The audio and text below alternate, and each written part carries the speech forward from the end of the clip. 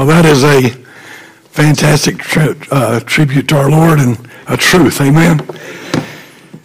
There are benefits to everything goes on. God always works stuff out. I don't know if you ever watched little Wesley Mize over here, but some of our kids learned how to sit through church.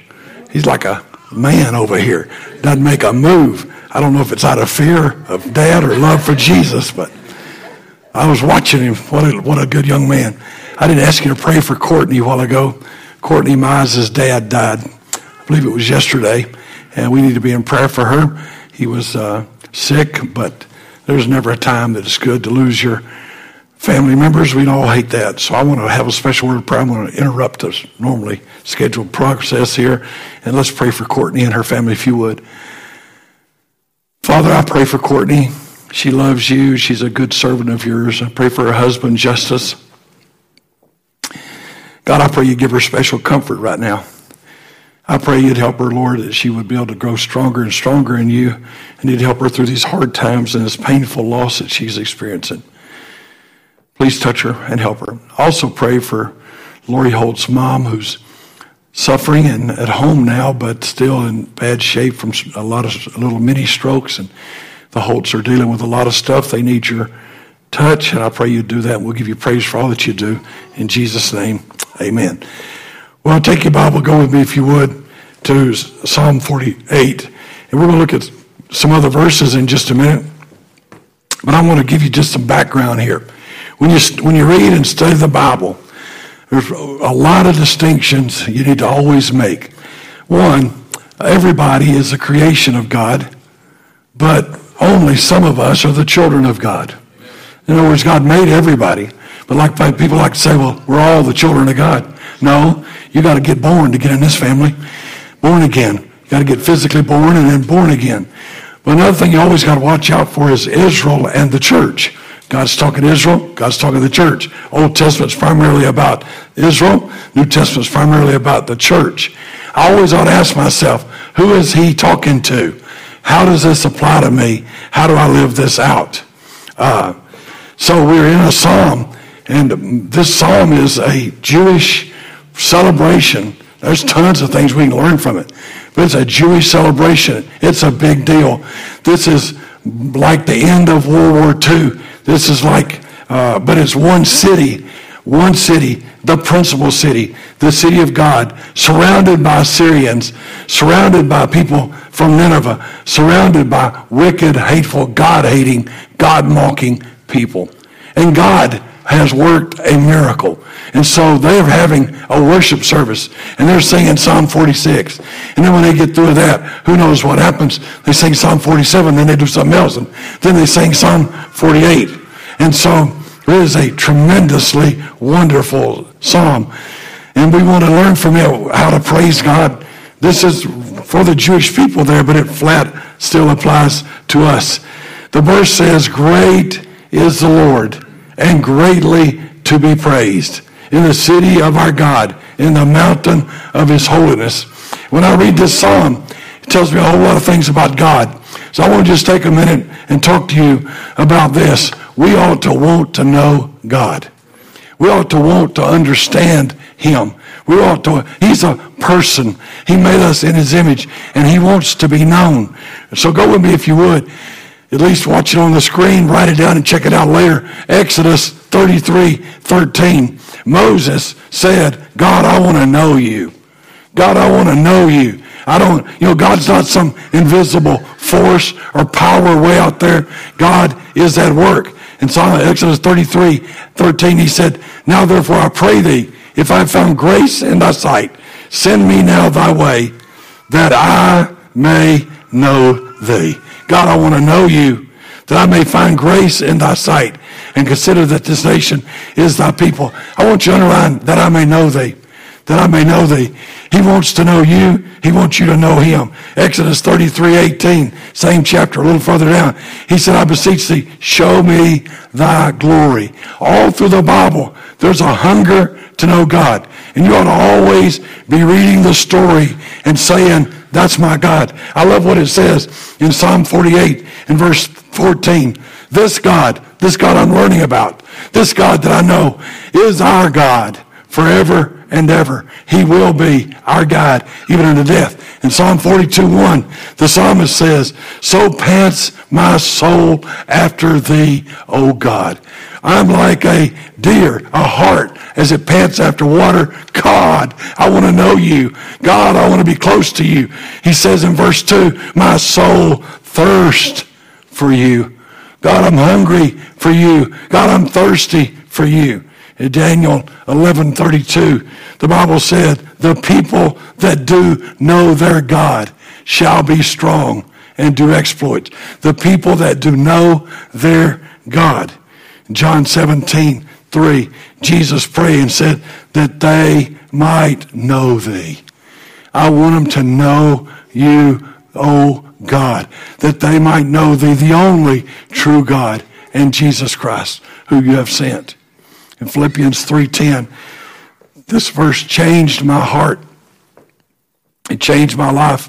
I've been trying to live out of a bunch of do's and don'ts and rules and regulations, and I've spent my life trying to break free of that and learn to know him.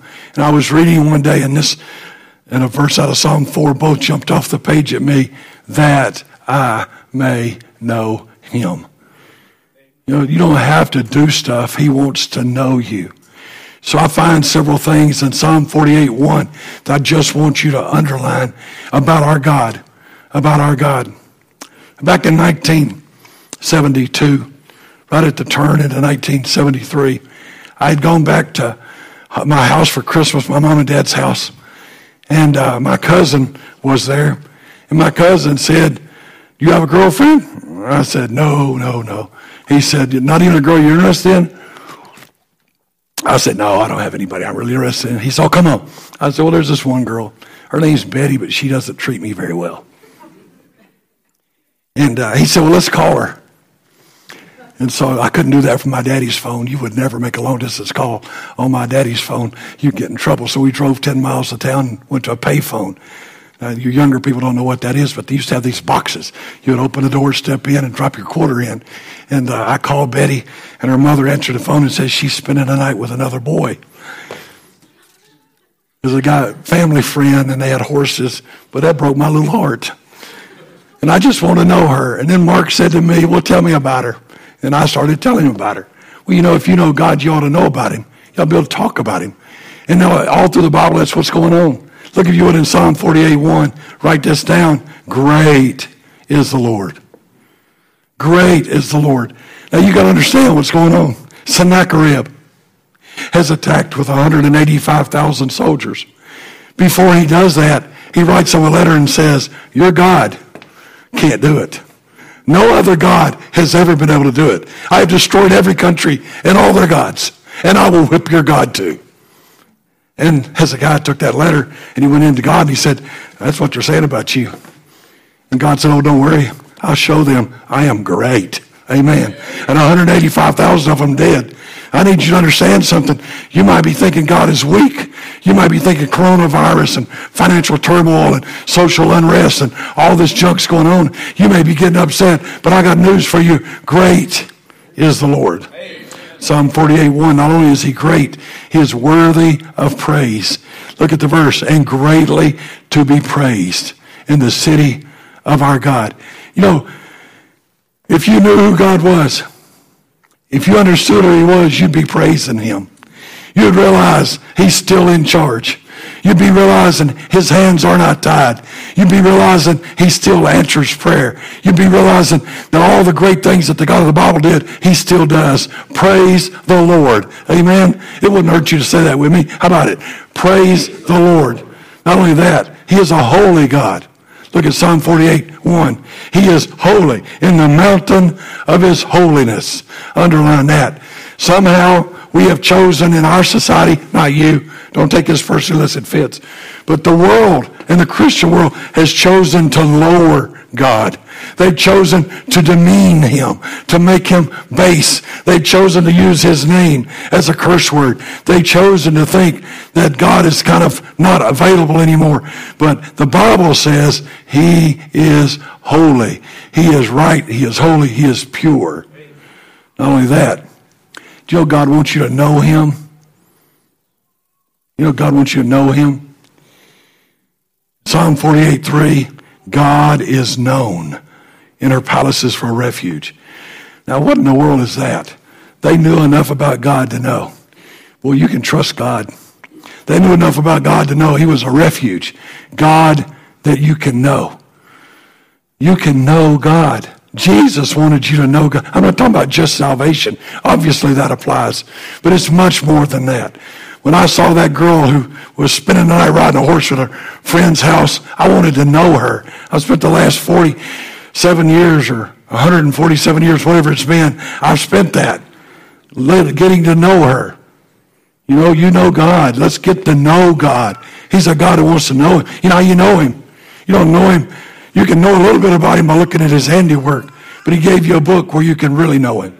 And you get in that book and you read about it and you know him. He's a powerful God. In verse 7 it says, you break the ships of Tarshish with an east wind. I don't know. Let me give you a semi-modern story, if you've read history. The Spanish were the most powerful people in the world. They had basically conquered South America and much of North America. They were the most powerful people, and they were of a religion that had idols and worshiped saints. And they moved a Spanish armada against Great Britain. Great Britain would become, after this, a great powerhouse where missionaries would be sent around the world. When the Spanish armada was sailing, there was no way England could win, but a storm came. Because you see, God can take care of war machines. God can take care of coronavirus. And God can take care of everything. He destroyed their war machine. He is powerful even over nature. He is loving and kind. Psalm 48:9. He is loving and kind. I love this because as a boy, I was taught that the God of the Old Testament was cruel and mean and bloody. And thank God Jesus came along and softened him. That is so much a lie. Look at what the Bible says in 9. Thy loving kindness, O God. He is not just kind and he is not just loving. He is loving kindness personified. He loves you. He is merciful and kind to you. He has been so generous to you. People prayed and asked, and God heard and answered. He is loving and he is kind. He's to be praised again. Verse 10, thy praise unto the ends of the earth. We ought to be trying to get people everywhere to know him and praise him. There are people that today will praise Muhammad. There are people today that will praise Allah. There are people today that will praise Buddha. There are people today that will praise Hindu gods. But there's only one God worthy of praise. And people ought to know about him. He does pleasing, right judgments and good decisions. In verse 48, be glad because of thy judgments. He's eternal. That's important. You know that our little world is really contrary to what your evolutionary scientist told you is probably more like 6,000 or 7,000 years old.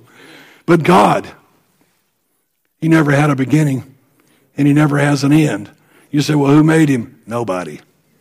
Where'd he come from? Himself. He's eternal. He's forever. And that's wonderful. Since he made me, and I know he's always been around and always be around, I can trust him. And I love Psalm 48:14. This isn't really part of the message. It was just kind of the introduction. I just thought it's still good. 48:14, he will be our guide, even to death. You know, he never leaves us nor forsakes us. He is wanting to work personally in your life. He will guide you and direct you. He'll show you. I believe with all my heart. God told me, showed me what lady to marry. I've been happily married to her all these years. I believe that God led me and directed me to come to Vision Baptist Church. I believe that God gave me the children he gave me. And as sweet a kid as Wesley is, I really believe it's the guide who's showing them how to raise the boy. It's not them. It's our great God. We ought to know our God. Amen. Get to know God if you would. Now go with me again to Psalm 48:1. The Bible says in 48:1, great is the Lord and greatly to be praised. The greatness was not their armies. The greatness wasn't their city. It wasn't their weapons. It wasn't their power. It wasn't the height of their walls. It was, great is the Lord. So underline that. The city is a great city, but that city is not great without God. God protected that city, the city of our God, the mountain of his holiness. It was situated right. It could only be attacked from the north, so it was beautiful for situation.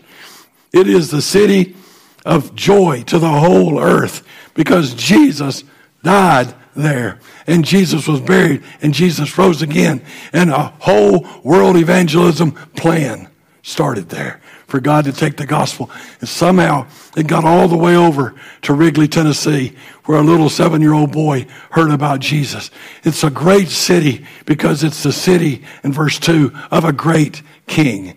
It is a great city because God protected them, a palace of refuge. Go with me, if you would, to verse 4. Now you got to understand, I just want you to walk through this chapter. There had to be a conversation that went on amongst Sennacherib's crew and then later on other kings. How could a city calculate everything out and know we can't win? Because they couldn't win. When they looked out and saw 185,000 soldiers and all the war equipment, maybe their city was situated greatly, but there was no way to win. They could hold a siege. Their little conduit of water coming in would have never been enough. The city would have been decimated. So they send word to them. And when they send word to them, they say, you better give up because your God can't stand against our gods. And we're going to kill you. We're going to tear your city down. They should have reasonably said, we'll just give up. The king had to be thinking only a fool would ever consider something else. But Hezekiah said, you don't know where you are. You're in the city of our God. You're in the city of his holiness. You're in the city of the great king. And he went and said, God, I need you to do something. And when there was no way to win, when there was no solution, when there was no way out, God won. Now the kings walk by the city in verse 4. They get together and they walk by and they say, what is it about that city? What is it about Jerusalem? Why is it that we great kings, in verse 5, we look on that city and we're marveling. We're like, I don't know how they did it. I don't know how they won that battle. But I'm scared. Let's run away. I'm afraid. And it's like woman's birth pains. I got to get out of here. What a God. What a God. I love the way in the middle of that song, they're singing, this is church, kind of Jewish church back in the old days, and they're singing, great is our God. Great is our God. And they're all singing that. And they say, and when the kings came here, they looked our city over and they got scared. Because it's not our city. It's the city of the great God. It's the city of a God who can break ships with his wind. It's a city of a God that takes care of his people. Psalm 48:8. If you believe that, come coronavirus or come anything else, we trust our God. I'm not trying to be flippant. I tell you, take all the precautions. If anybody's been through some corona junk, I probably have a little bit on that. But you know what? We serve a great God. Verse 8, God will establish it forever. Well, that's great. They knew. They knew. The reason our city is powerful is God did it. But I need to remind you of something else. Forever. Now we're millennial talk, aren't we? Now we're second coming talk. You see, that city's not great any longer. It's really the stomping grounds of tourists. That's about it. But it's a great city. It's the city of our God. Did you know that no army ever defeated the city of Jerusalem when they were serving God? But one day when Ichabod is written across the city and God has departed and there's no more power of God there, cities, Romans and others conquered Jerusalem. It's the city of our God, but it's not the city. It's our God. And this is the church of our God. But if we don't serve him and honor him, if he ever pulls his hand off of us, we won't make it. Because it's not about you and me. It's all about him. The psalm is about the city being God's city. In 48:1, the city of our God. In Psalm 48:2, the city of the great King. In Psalm 48:8, the city of the Lord, the city of our God.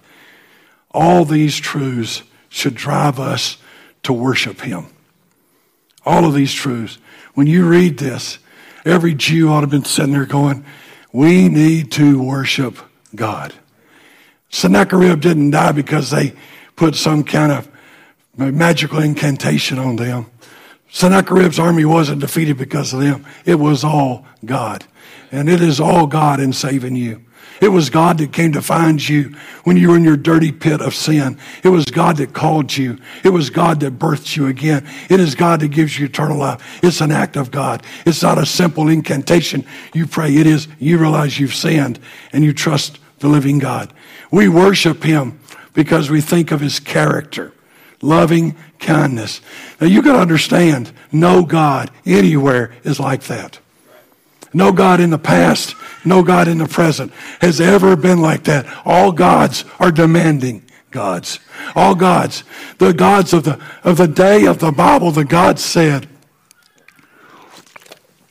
take your small children and put them in a big metal god whose arms were there, and they heated it and made an oven, and they had to sacrifice their children. That's not loving kindness.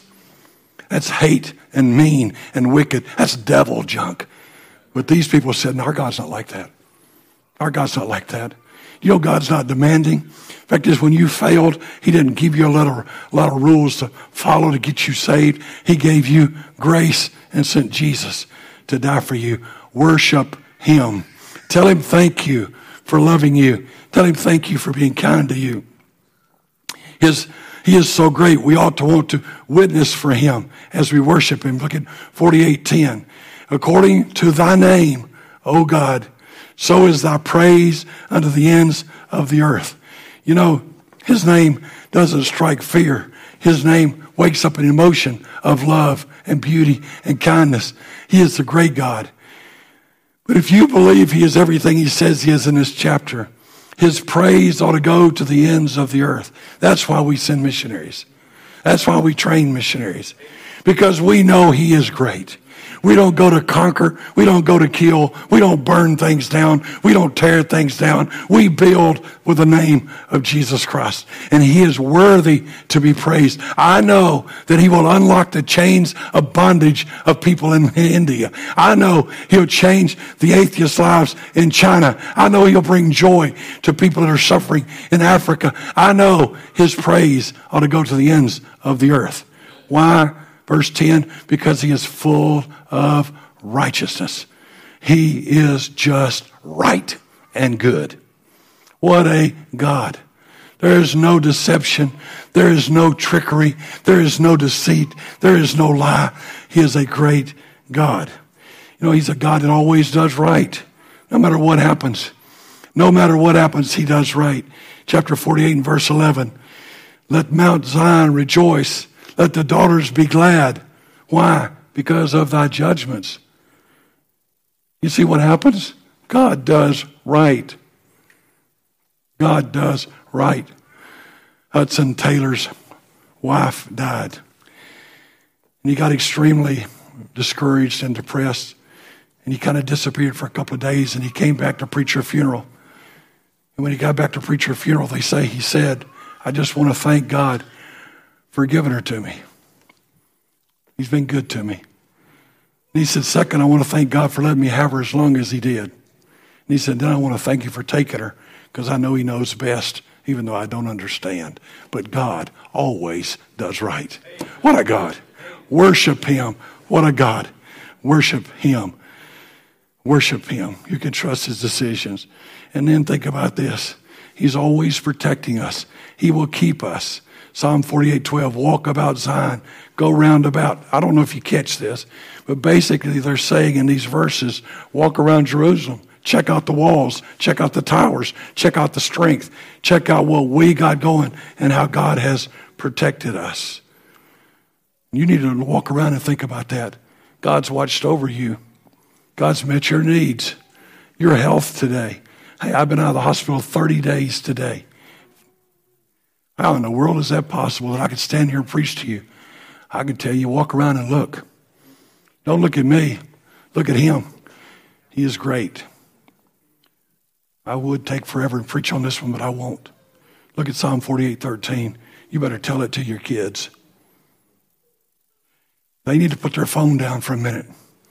They need to put down their iPad for a minute. They need to turn off the TV for a minute. There needs to be some time when Daddy says, son, I got some stories to tell you. In fact, there's some of the stories that you're ashamed of, you ought not be ashamed of. You ought to say, I was lost in sin and I was living wicked. You don't have to describe it, but I was a wicked person. I did not know God, and you don't know me as a drinker. You don't know me as using drugs, and you don't know me as being an immoral person. But one day, he came, and he found me, and he convicted me, and he saved me, and he changed me. They need to hear that. They need to hear about the time you were having financial trouble and you don't know what you're going to do. And you went alone and said, God, I don't know what I'm going to do, but thank you. I know you'll take care of it. And then God did. They need to hear that. They need to grow up thinking, my daddy and my mama serve a great God. Tell the stories. It bothers me sometimes that y'all don't do testimonies here. It bothers me that you don't just stand up and say, I got a story to tell. Because that's how you learn. There was a young man, I ain't going to finish, but Bruchko, he went to Colombia as a missionary kid. And when he got there, he wanted to teach him. And they weren't interested in teaching. But he figured out at night when they laid in the huts, they told stories. And so he said, well, maybe I could tell some stories. So he's laying in the hut and said, you're not going to believe this. There was a time when man rebelled against God. And he just told the story. And they all were like, wow, we love your stories. You need to tell your story. Tell it to the generation. He's our forever God. Verse 14. And he will guide us to death. Now, are these truths in the New Testament for us? Do we see the same kind of teaching for us? I'd like you to go to Philippians 4:6. I know you've been there so many times you got it memorized. That's good. I'm glad you do. Be careful for nothing. Be anxious for nothing. Don't worry about anything. You're not to worry about anything. You know why? Because at one time, God was in a city, but today he's in your heart. At one time, he dwelt in an earthly building. Now he lives in the hearts and souls of men and women that have trusted him. He still guards and keeps us. He said, be careful. Don't y'all worry. You've been worried too much about all that's going on. You're scared. You're like, man, somebody give me the virus. I'm going to die. You don't have to worry. You don't have to worry because you serve somebody bigger than the virus. And I'm scared to get on the road and drive. Somebody will kill me like I tried to kill a preacher this morning. But God will take care of us. In everything, we pray and we ask and beg and we thank him. We tell him what we need. Our requests are made known unto God. And then this verse ought to just thrill your heart. When you learn to take your needs, and go to God and say, here it is, God. I don't know what to do, but I'm trusting you and I'm thanking you. You get to step away saying, I just turned it over to somebody that's able. And I can have peace that passes all understanding. And that's where you keep your mind in verse 8. He is able to keep you from sin. I don't have to worry about whether I'm going to fall in sin as long as I keep my eyes on Jesus. And Jude 24, keep you from falling, present you faultless. To his glory and majesty and dominion and power. God is keeping us. He not only saved me, he's the one that keeps me. That's eternal security. He saved me, he keeps me. He saved me, he watches over me. He saved me, he answers my prayer. He can be trusted with your faith and commitment. In 2 Timothy 1:12, he said, with the call, which cause also suffer these things, nevertheless I am not ashamed. Look at this. For I know whom I have believed. You see, he knows God. He said, I know who he is. I know his character.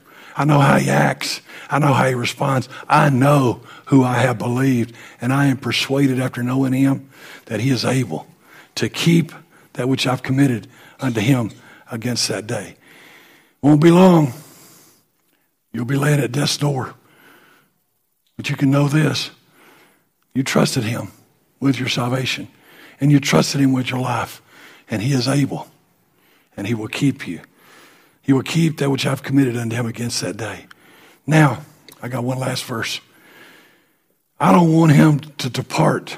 I wouldn't lose my salvation, but you can lose the blessings that God has in your life. You need to understand something. Grace is not an excuse for sin. And it's never okay for you to flippantly enjoy and take what God has done. So Peter wrote in 1 Peter 2:11, and he said this, "Dearly beloved," that's my family, the people I love, the Christians, the church, "I beseech you as strangers and pilgrims." Let me just stop there. This world is not our home. Now you listen to this. I'm just a stranger here. Let me explain stranger. I'm a foreigner. I'm an alien. I don't think like Americans think. Now listen to me, I don't think like Americans think. I don't think abortion ought to be okay. I don't think we ought to be fighting for our rights.